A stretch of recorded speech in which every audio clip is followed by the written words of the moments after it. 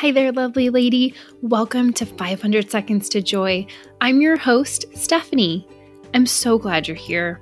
This is a podcast for the busy mom who wants to find some extra joy in her day. In 8 minutes or less, I will share my own words of encouragement for you and some God-inspired words of wisdom.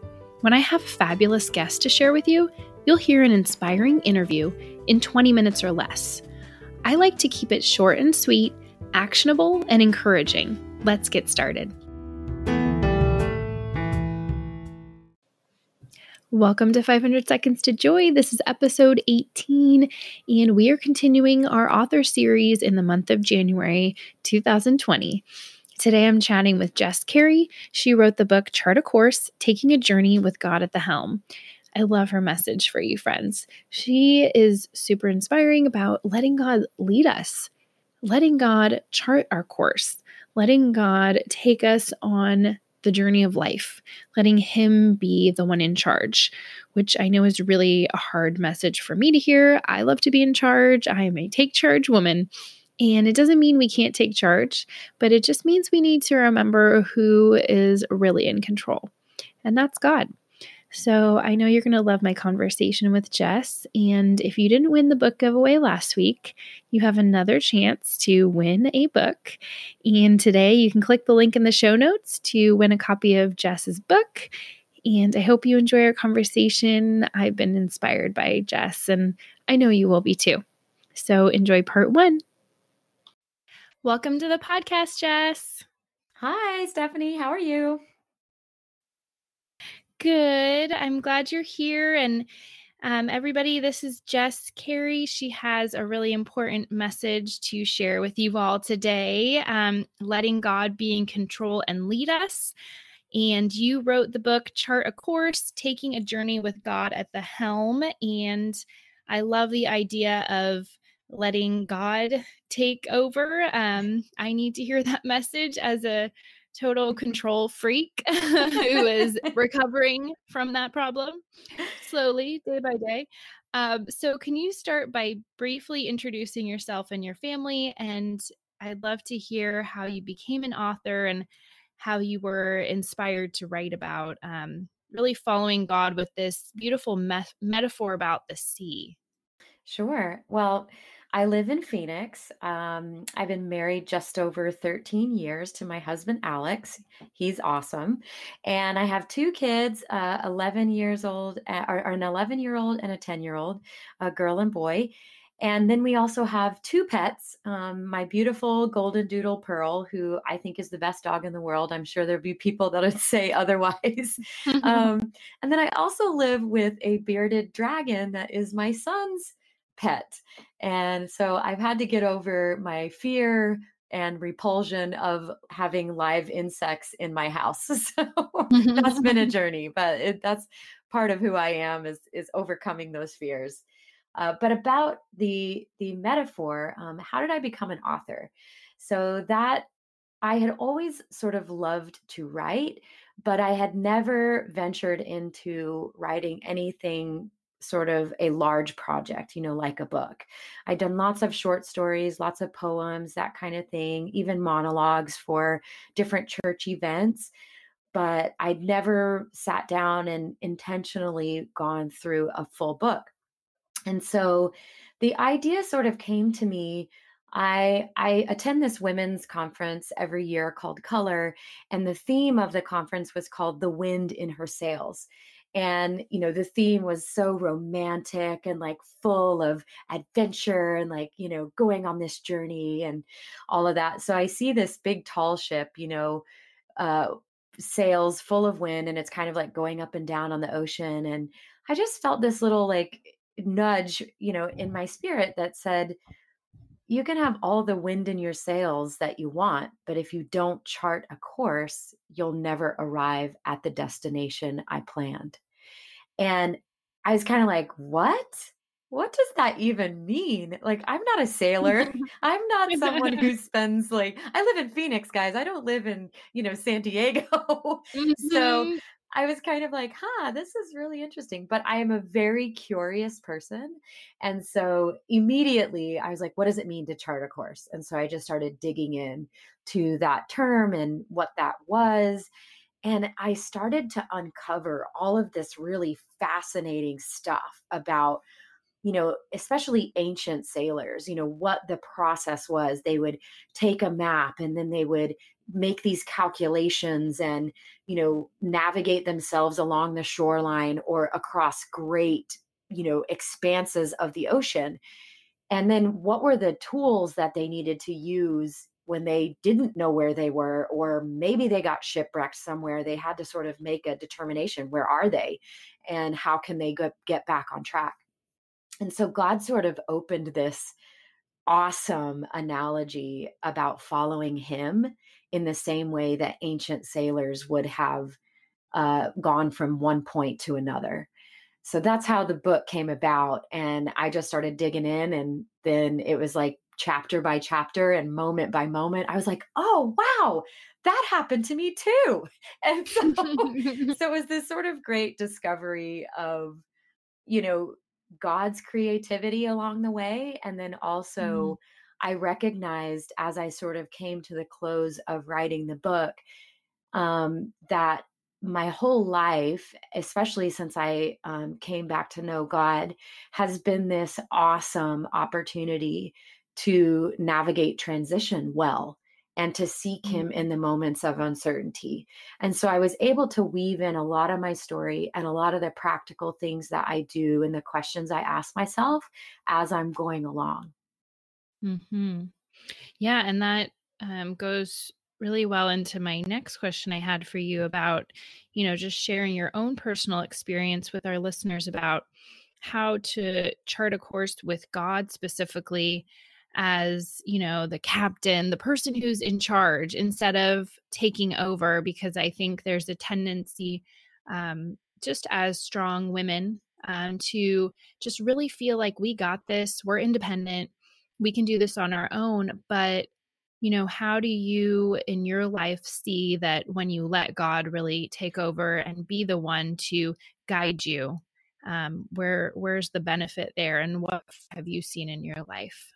Sure. I mean, before I started, before I put God as the captain of my ship, I was sort of a woman adrift. I believed fate or destiny would somehow lead to a fulfilling life. And I was driven. I was a very ambitious young woman, and so I pursued my dreams. I wanted to be an actress in New York. Like, I had dreams of Broadway and show tunes and all of the above. And I just sort of, even though I was very driven towards that goal, the fulfillment that I was expecting as I achieved success in that area, it fell short. It fell short of filling the void that was in my heart. And God always calls us into a dream that is beyond our abilities, and that it fills the deepest desires of our heart. Sometimes we don't even know, what are those desires until we start journeying with God. I expected of myself, and even my family predicted this. They were like, Jess is gonna, she won't get married until she's, well into her 40s. And if she gets married, she'll be like the wealthy hermit like older woman. And I'm just kind of, I accepted that as like, oh yeah, that sounds good to me. Like, I'm like, that sounds like Mhm. a dream life. And but then as I started walking with God, He started uncovering so many other parts of my heart that I'd actually shut down, and that I was like, Mm, I'd been hurt and broken in those areas, and so I just shut them down. I'm like, that's not a desire in my heart because it's broken. It's like that mhm, doesn't function anymore. And yet, as I started dreaming, pursuing that relationship with God, He started breathing life on those broken places. So it was mm, pretty cool to see the uncovering of, I was like, wow, I actually do want to be married and I do want to have children. But I didn't recognize that until God basically plonked my husband down in front of my face. I was like, wow, he'll do. That's He's kind of nice. awesome. Okay. I like that. That's Yeah. really cool. Thanks for sharing that. And, Mhm. I think a lot of the listeners, you lovely people out there, you can relate to this idea of having these ideas in your mind, being driven, going down a course and kind of then realizing as you get down there, wait a minute, I'm not happy. I don't Yeah. feel joyful. I feel actually empty, not filled up. You're feeling the opposite of all these things you think you'd feel. And so maybe someone out there listening feels that way. They're not sure where to go, how to get back on track. How could you encourage them today and give them maybe some practical tips? Yeah, sure. If So, you could give them some practical tips to, to just let go of this control and let God be the captain, so to speak, let God take charge and redirect their course. yeah, I mean, that place of depletion or of a dream delayed can be really hard. We can find ourselves in a place of exhaustion. So I know when I was, striving to accomplish a goal, even though when I would have successes in that, it would fill me up. It was sort of this temporary thing. And then I would, go back home and I'd kind of be like, wow, that was so momentary. That moment of joy was fleeting. I could hardly hold on to it. Mhm, And so if you're in that moment, there is more for you. You know, God wants us, even in those moments, are like we may be experiencing anxiety or depression or sorrow or any of those emotions. And that's okay. Like we have the spectrum of emotions. We're built like that. That's our humanity. But that's not where God wants us to stay. We can experience great joy amidst sorrow. And so here's a good example in my life recently. We lost my granddad a few weeks ago, and he was mhm, an incredible man of faith, like has this beautiful legacy. Uh, but his life was so marked by love and joy, even though he lived through some really, like the crucible of part of the coming out of the depression. There was a time when his family lost everything in a fire. He has 7 kids who have gone up and down and in and out in certain aspects, and so there has been this journey along his life. And yet, when we went to celebrate his life, there was great sorrow because of the loss, right? But at the mhm, same time, like almost in equal portions, there was this amazing and incredible joy. Now, that is only available to us when we participate in the dreams God has for us. It's both, and we can navigate those moments of uncertainty and experience great contentment and joy. And how do I do that practically? When I'm not feeling so joyful, how do I mhm, return to that? And the last segment of my book is all about praise, and it's about celebration. So it's about celebrating even when we don't feel like it. And I think that that's one of the hardest things for us to do, when we're feeling depressed and when we're feeling sorrowful. There have been times where I've turned on my worship music in the car. I've got tears streaming down my face. I'm angry or upset about something, and my mouth will just feel bolted shut. I don't want to sing the praise songs. I don't want to like open my mouth and give worship to God. And yet, that is the change agent that softens my heart, that brings perspective, and that actually like opens my heart to experience joy again.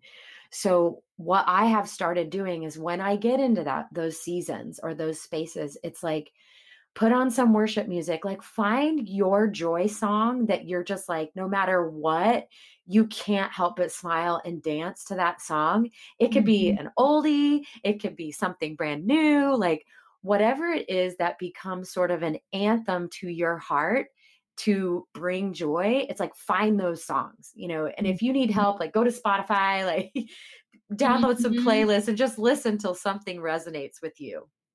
I love that tip. Thank Mhm. you. Mhm. Really appreciate that.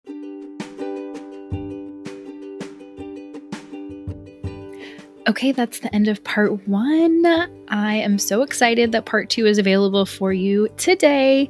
I want you to have both parts of the interview. So if you have some extra time today, you can click on over to episode 18.5.